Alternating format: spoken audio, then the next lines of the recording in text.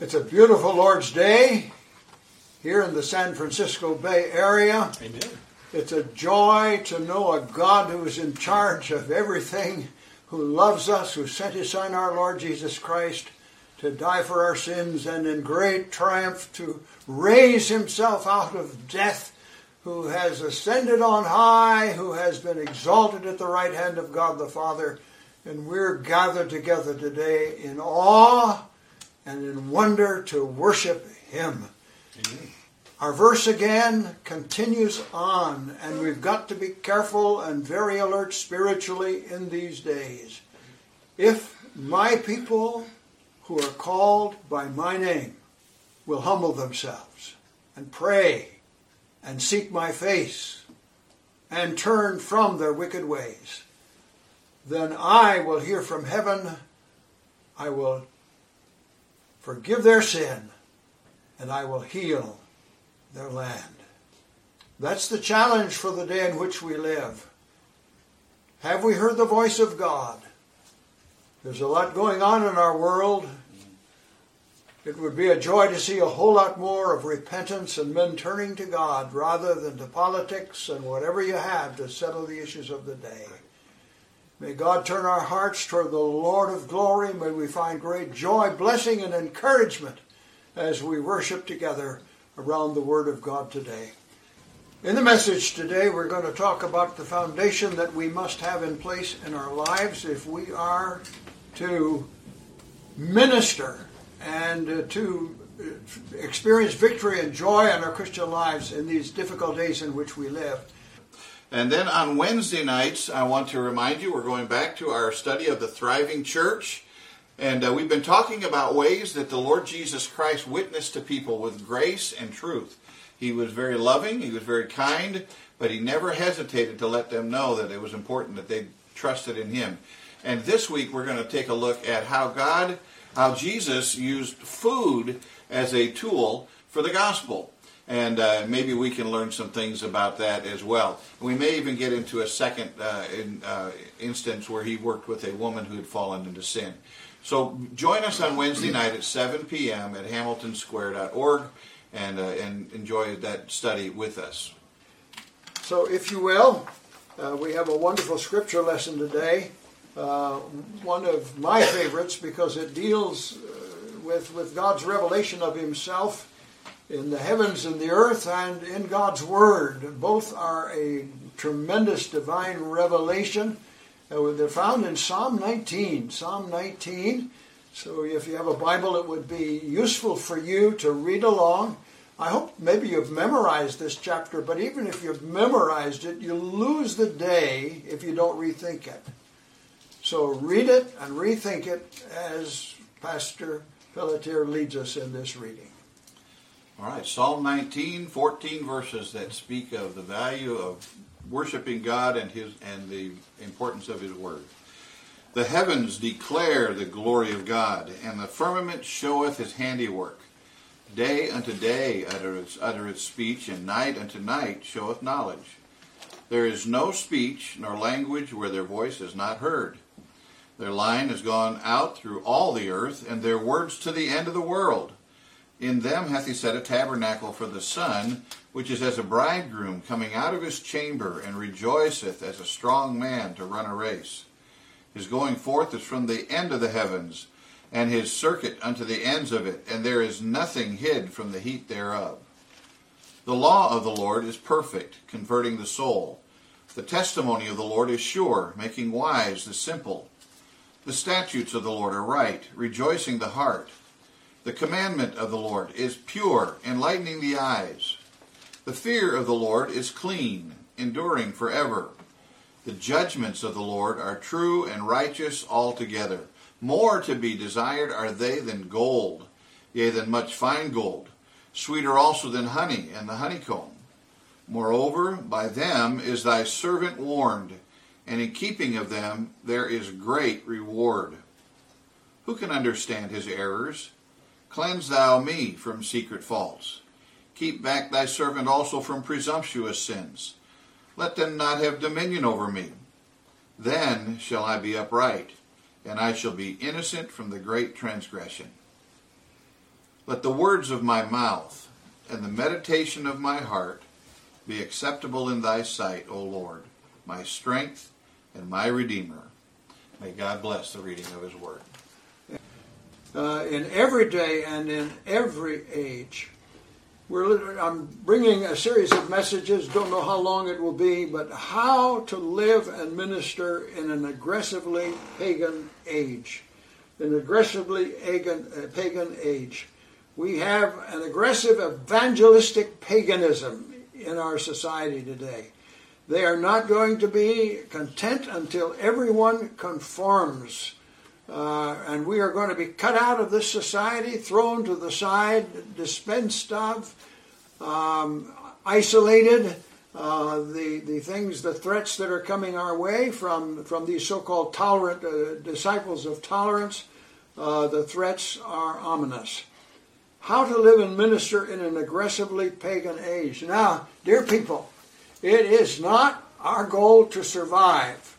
It is our goal to minister biblically in the power of the Holy Spirit, to minister the Word of God and the gospel of Jesus Christ.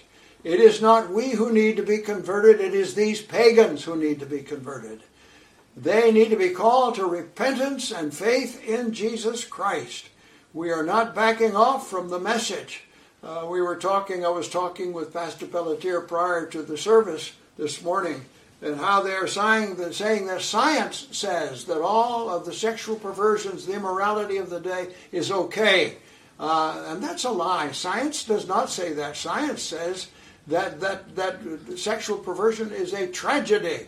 Look at the health figures. Look at the disease figures. Look at the societal damage that is being done. Look at the figures and the facts. Science is on our side.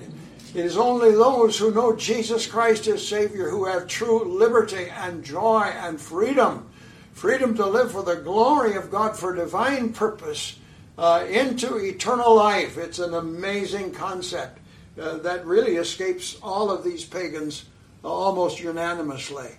How to live and minister in an aggressively pagan age. You have notes that I provided for you. I hope that you will reference them now, because you will profit much more.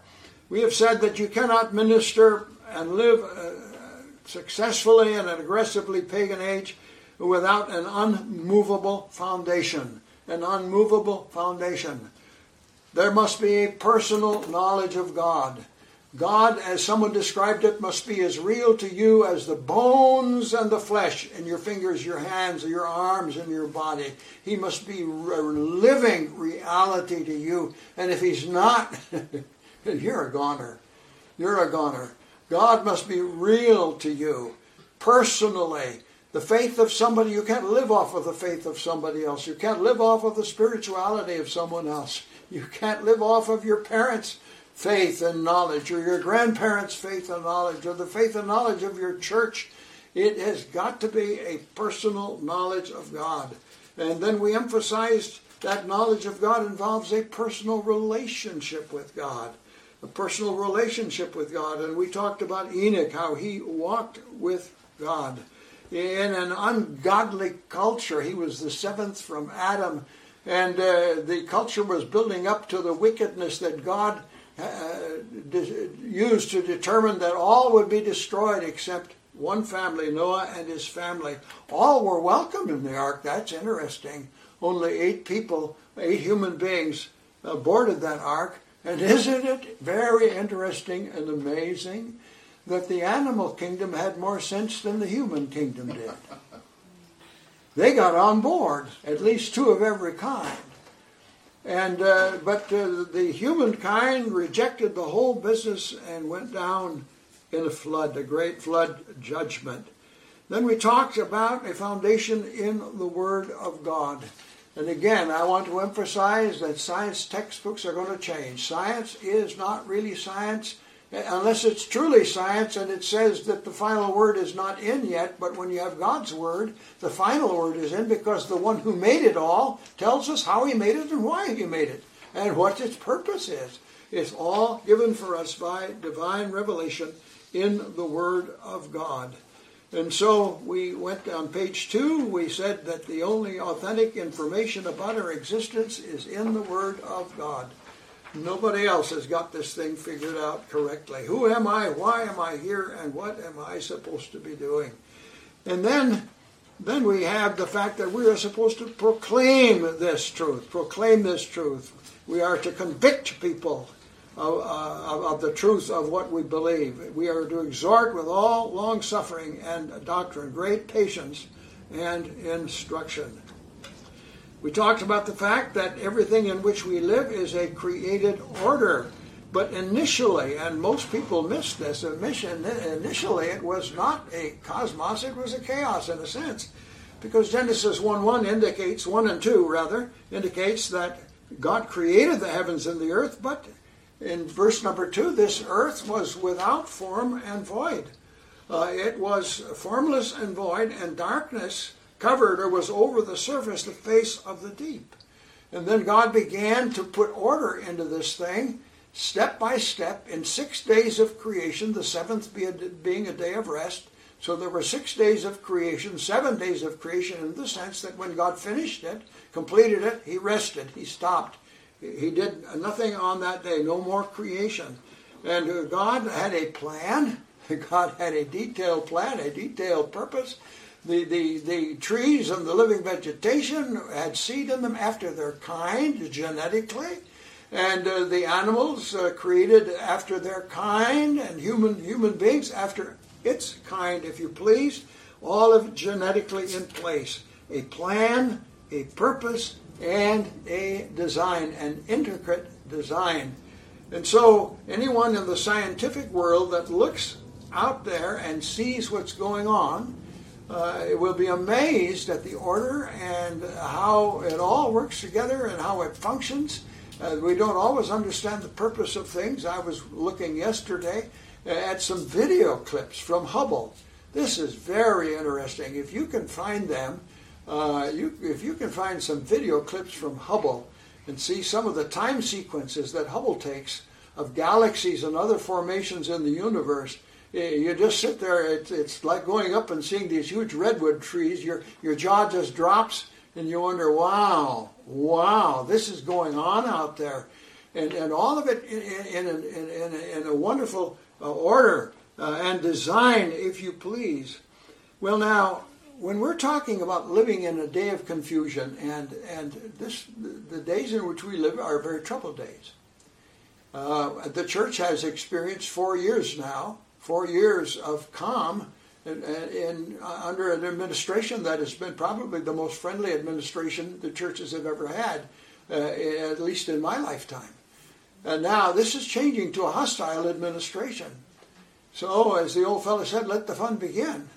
Now, we're headed into some more turmoil. The turmoil isn't over. You can blame it on this group, you can blame it on that group, but you can blame it on sin and the devil and the fact that an unregenerated pagan society will not do things God's way. And if we're going to choose to be a pagan society that will not do things God's way, we're smarter than God, we're going to throw the Bible out, we're going to throw God out, throw His Word out, then we are headed for troubled seas, because we have all these egomaniacs in the political world who are pretending to be gods. But the problem is none of these gods are reading off the same page. They're all reading off their own page. And so when you throw that into the ring, you have got a mess. But now, wait a minute. Let's get some perspective on this whole thing. The news for the last 6 months has been filled with chaos and despair and upheaval, disease, death. Let's get a perspective on this thing. You and I are believers. God created all of this. And we're going to look at point number 5 on page 2 in your notes. We're going to look at Hebrews 1:1. And I want you to notice just the brief heading on point number 5, God's plan for the ages. And I want you to notice that in the Greek language there is a word that deals with the ages. There's a word, the cosmos, that deals with the mechanics of a universe, heavens and earth. This is the mechanical, physical universe itself. But that universe exists in a time framework. Time and space. And there are what we call ages. And the ages are what takes place in time. They are God's plan for what should happen with the mechanical universe in the warp or framework of time. God has a plan for time. Now, when you get to the end of the end of Revelation, you have a new heaven and a new earth. When you get to 2 Peter chapter 3, you have a new heaven and a new earth. You have a fiery conflagration, a burning up of the present heaven and earth, a recreating of the heavens and the earth, a new heaven and a new earth. So there is a time warp for all of this, if you please. There's a beginning in Genesis 1:1, and there is a re-beginning at the end of the book of Revelation. There's a re-beginning, if you please, what takes place in time. So follow me now, because I'm going somewhere with this. Hebrews 1:1. God, who at sundry times and in divers manners spake in time past unto the fathers by the prophets, hath in these last days spoken unto us, literally, by a Son. That's one who is divine in nature, whom he hath appointed heir of everything. All right, now I want you to notice that the heir of everything is not the Democrats or Republicans. It's not the American dream. The heir of everything is the Son of God. Jesus Christ, the universe was created for him, by him, and the reason it all exists is for his praise and his glory and his plans and his purposes. I want to ask you how you personally, as a believer, relate to Jesus Christ. You exist because of him and for him. That's the divine revealed purpose of your life. Now, have you put that plan in motion in your life? That is the question. That is the question. And you will notice, by whom also he made the worlds, or the ages. On page 3, the New American Standard says, through whom also he made the world. He made the ages. Now, it's not here, we're not talking about the material world. We are talking about the world in the sense that God has a purpose for things to happen in the time framework in which the world exists. God has something he wants done. He has something that he has arranged beforehand. Now, in a moment, we're going to come to the reason for this. Let's take the note. Let's go ahead to the note under Hebrews 11:3. Do you see the word note there? Historically, the Hebrew believers, the Jewish believers, were living in very difficult times, which raised many questions in their hearts and in their minds. Now, these difficult times, and we're going to go back up to Hebrews 11:3, but we're going to Hebrews 10:32 before we go back. Notice, and let's take the New American Standard translation here, but remember the former days, when after being enlightened, you endured a great conflict of sufferings. Now, this was their experience in the society in which they were living. A great conflict of sufferings. Now, we do not welcome them in our lives. And as the pagans become more aggressive, Christians are going to be losing their jobs. You watch this now. They're going to be ostracized and excluded from certain businesses and certain privileges in society. This is going to happen under the new administration. They're planning it already. And but they endured a great conflict of sufferings. But now notice it's described further, partly by being made a public spectacle. That's from that word theater. They were caused to be publicly displayed and embarrassed. They were made a public spectacle. It wasn't enough to reject them. They were set up publicly as examples. And this is being done on the media today. People are being outed. And things are happening to Christians around the world along this line. They were made a public spectacle through, notice, reproaches. That sounds like CNN. And tribulations. and partly by becoming sharers with those who were so treated. Now it goes on. It goes on. You showed sympathy to the prisoners and accepted joyfully the seizure of your property. Now these are things these believers had experienced. Knowing that you have for yourselves a better possession and a lasting one. And then he concludes by saying, do not throw away your confidence, which has a great reward. Now let's go back to Hebrews 11:3. Hebrews 11:3. Through faith, we understand, and that word understand means we grasp with our mind, with our thinking, that the worlds were prepared or framed. The worlds here is the ages were prepared by, literally, the utterances of God, things that God spoke into being, so that what we see is not here because of things that are apparent or visible, because it originated in the heart, the mind of God, and it was spoken into being by his words, by his utterances. But you'll notice that the ages were prepared by the Word of God. Now, if you read through Hebrews 11, you have all of this is what we call the Hall of Faith. These were the great heroes of faith through the Word of God, through the Old Testament Scriptures. And I think we start with Abel, and we go on through, and David and Daniel, and some, of course, were sawn in two and dragged through the streets. Just all kinds of things happened to these saints. But what the writer of Hebrews is saying here is this, that every age has a plan and a purpose of God for that age. Now, I've lived through an age that's been basically in this nation very friendly to the cause of Christ. It's now becoming very hostile.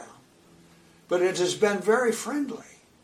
But the word prepared there, the ages were prepared or framed. That's an interesting word. If you go on I don't know if you go on a camping trip or not. Rarely have I ever gone on a camping trip. What do you do if you go on a camping trip? Well, you just all get in the car and you go. No, you don't. You prepare for that thing. You say, we're going to need a stove, we're going to need food, we're going to need a tent, we're going to need this, we're going to need that, we're going to need some extra changes of clothes in case we get wet. You determine what are all the needs, and so you prepare, you outfit. When you send a soldier to battle, our country, it's interesting to watch these guys in the National Guard. It looks like they're equipped for like every man can be a one-man war. I mean, they've got everything that they need regardless for all the eventualities of conflict. It's all there. It's all packaged up neatly, and they carry it. They are prepared. Well, now, what the writer of Hebrews is saying is you've got to understand that God prepares every day, every time, in every place for special divine purpose. This is not an accident. You are not accidentally living at the wrong time. You're not accidentally living in the wrong place. You're not accidentally working in the wrong corporate whatever. Who you are, where you are, when you came into existence, the family into which you have come, the things that transpire and happen to you, none of this is by accident. By faith we comprehend. Look at these lists of these names. Abraham had a special set of circumstances to accomplish a special mission for God, as did Isaac, as did Jacob, as did Moses, going before that as did Noah, and then going on as did David, as did the prophets. All of these people lived at different times, under different circumstances, because there was a different divine purpose. So I want to suggest to you that the day in which we're living in the COVID that's engulfed this world in disease, this is in the framework of the plan and purpose of God. Amen. And our business is not to survive this. Our business, God has a plan for me personally in this thing. And He has a plan for you personally. It's not my business to survive the COVID. It is my business to make sure that God's plan for this eventuality in my life and God's purpose is fully achieved and accomplished in my life. Amen.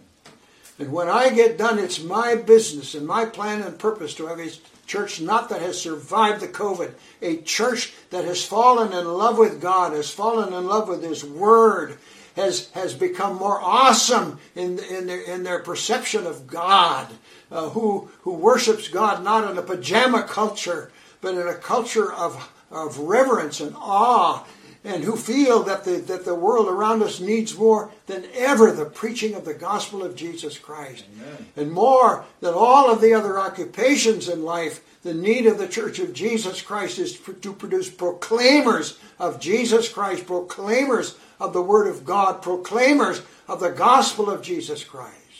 We need that more than anything else.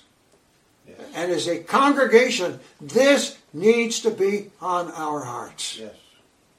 By faith we grasp with our minds that this present age in time was outfitted in detail by the plans and the purposes of God.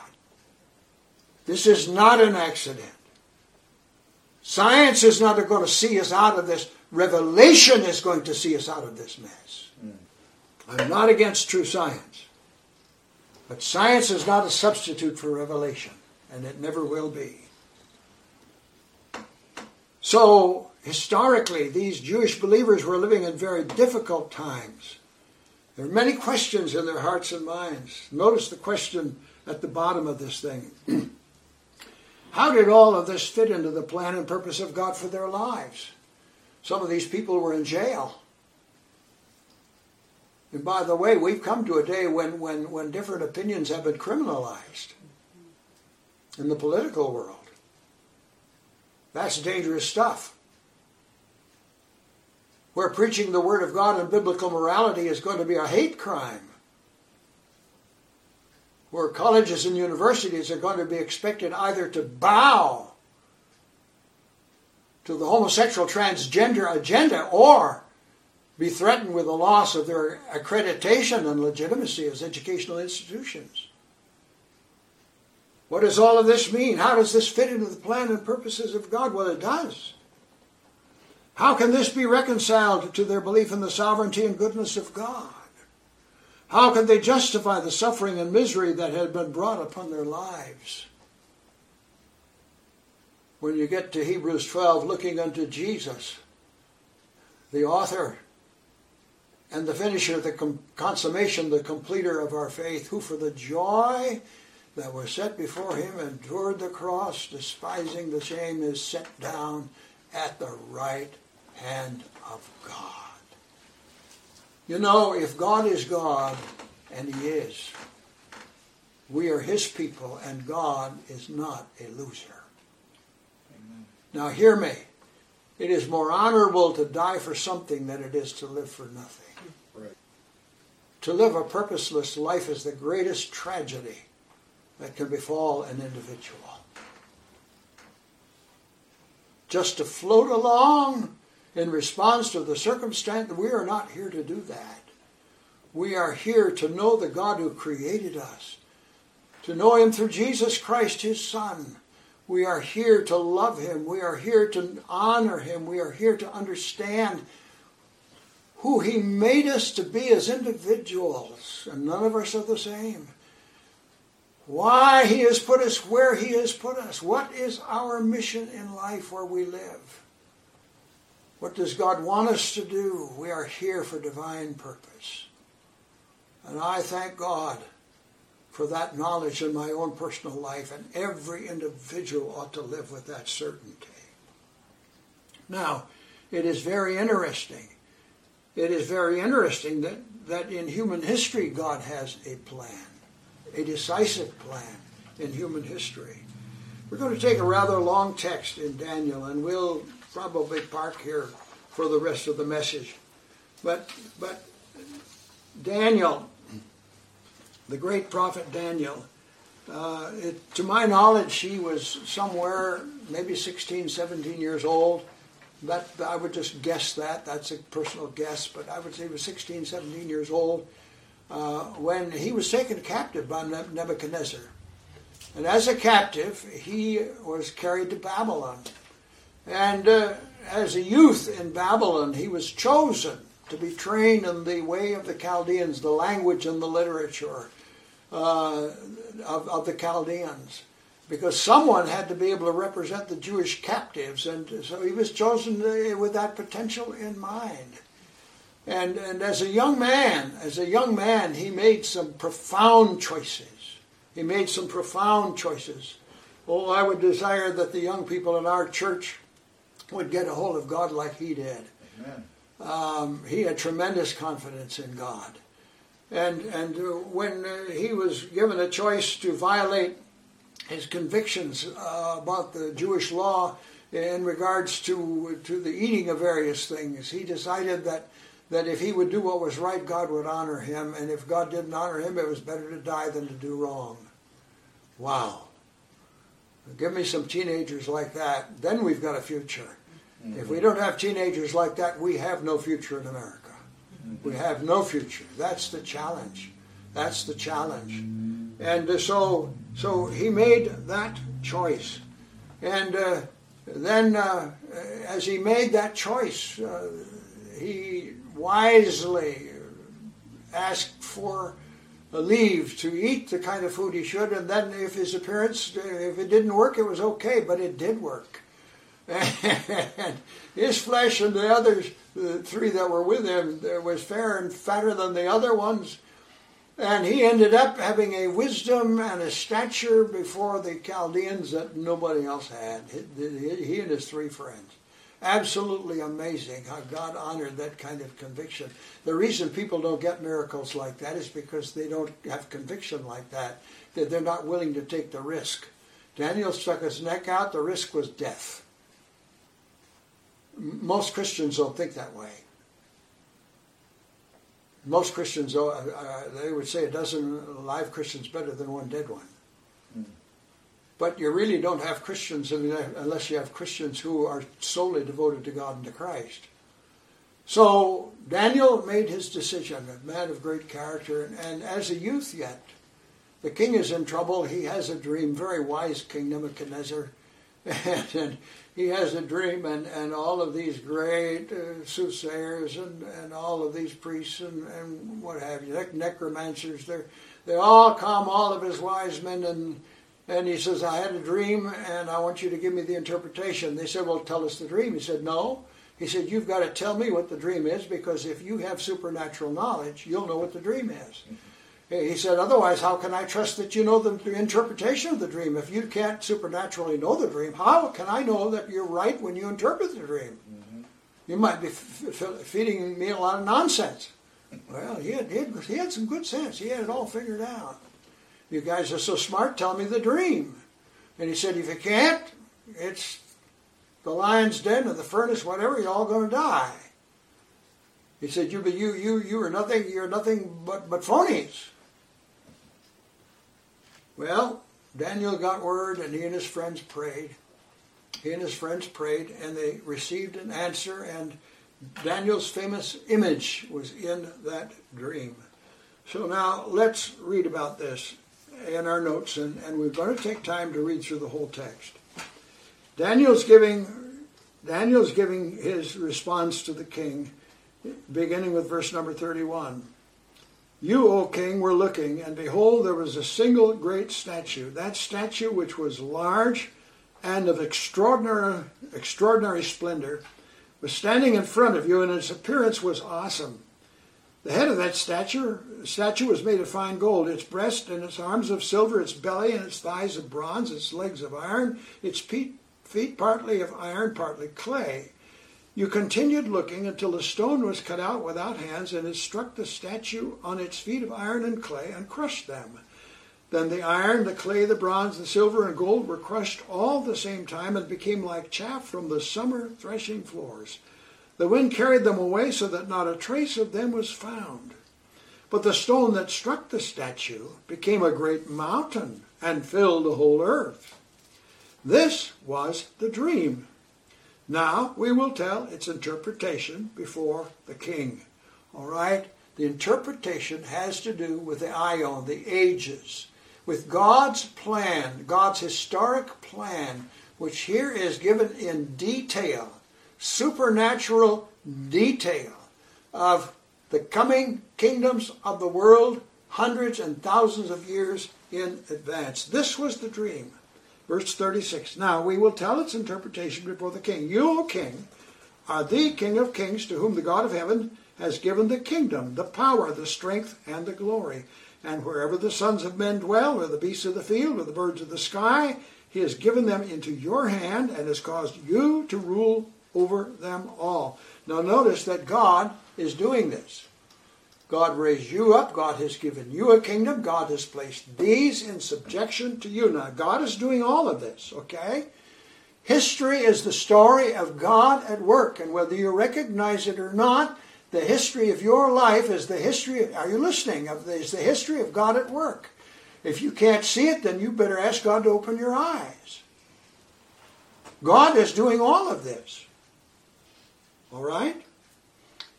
So, notice again, God, to whom the God of heaven has given the kingdom. He has given them into your hand. He has caused you to rule over them all. You are the head of gold. After you, there will arise another kingdom inferior to you. Then another third kingdom of bronze, which will rule over all the earth. Then there will be a fourth kingdom, as strong as iron, inasmuch as iron crushes and shatters all things. So like iron that breaks it in pieces, it will crush and break all these in pieces. In that you saw the feet and the toes, partly of potter's clay and partly of iron. It will be a divided kingdom, but it will have it in the toughness of iron, insomuch as you saw the iron mixed with the common clay. As the toes of the feet were partly of iron, partly of pottery, so some of the kingdom will be strong, part of it will be brittle. And in that you saw the iron mixed with the common clay, they will combine with one another in the seed of men, or offspring of men. They will not adhere to one another, even as iron does not combine with pottery.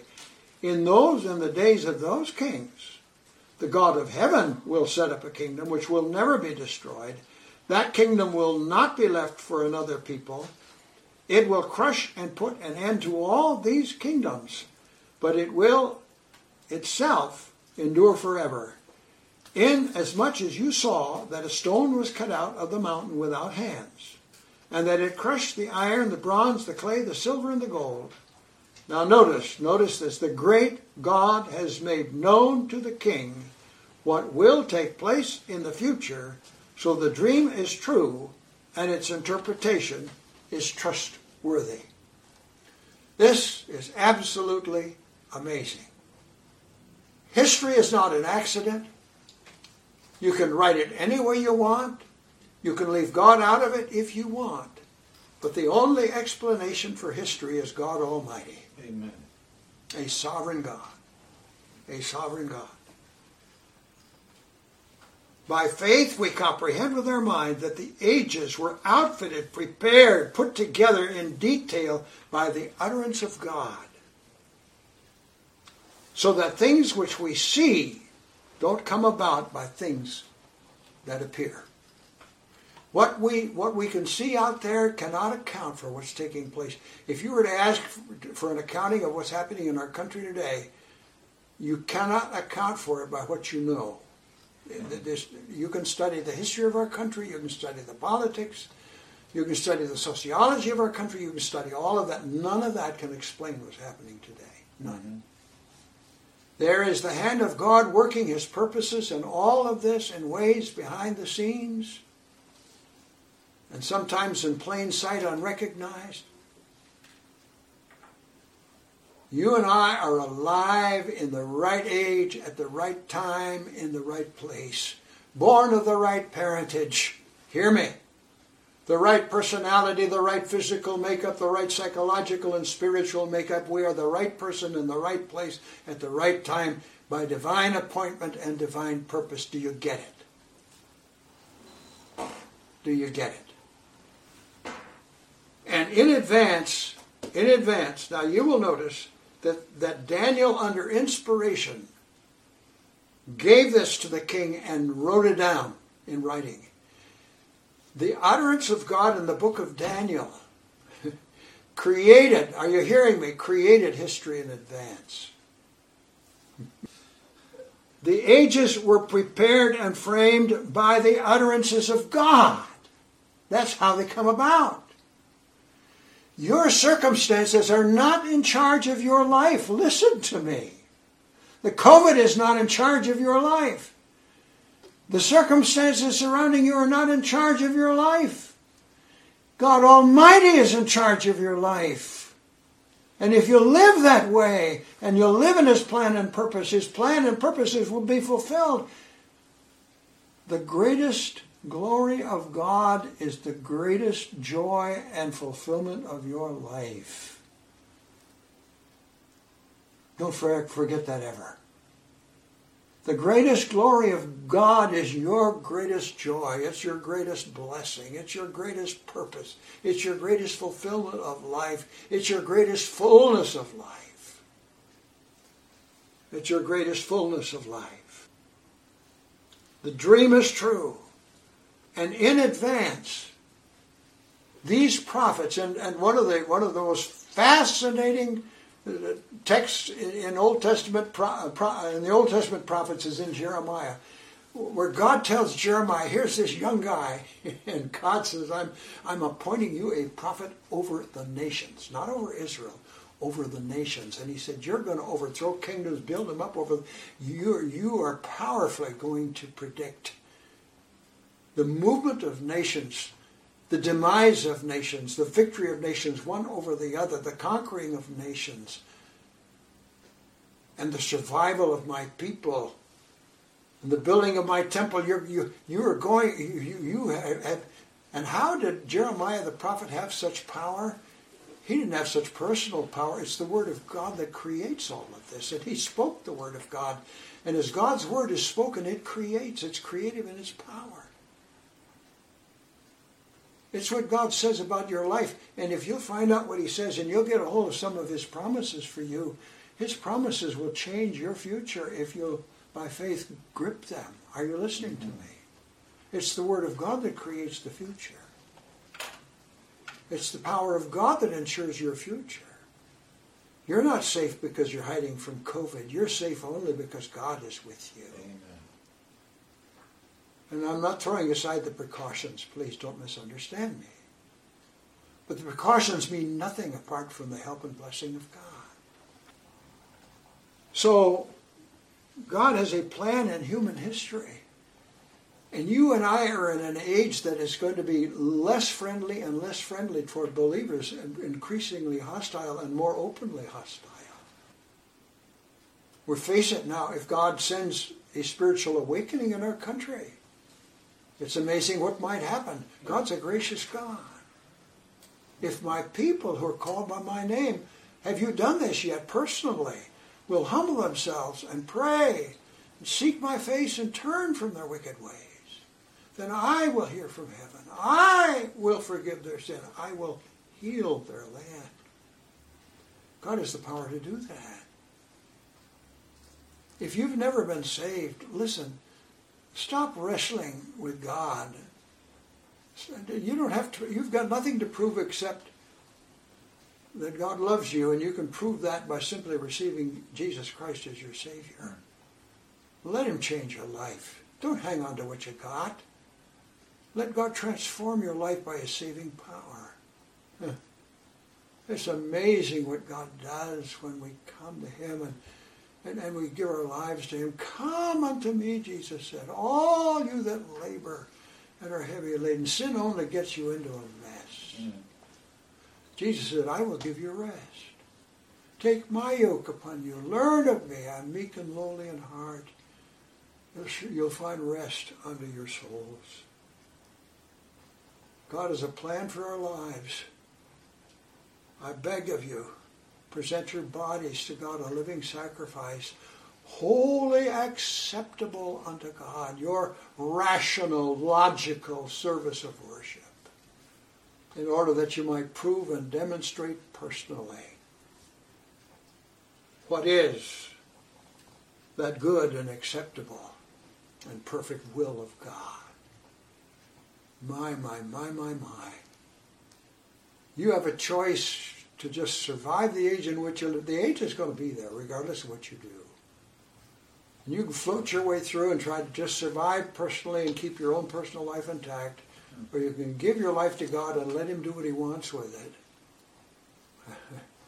You can give yourself to divine purpose. Wow, what a difference. That's the challenge today. That's the challenge today. I think we ought to sing the hymn that we sang last week as we concluded the service. Just a wonderful hymn. And let's get back to God's Word, to God and His Word in our lives. The glory of God is the ultimate human blessing. Hear me. The glory of God is the ultimate human blessing. And that wonderful, wonderful hymn, how firm a foundation, ye saints of the Lord, is laid for your faith in His excellent Word. God is a great God. Do you have a spiritual foundation in your life? Have you been born again?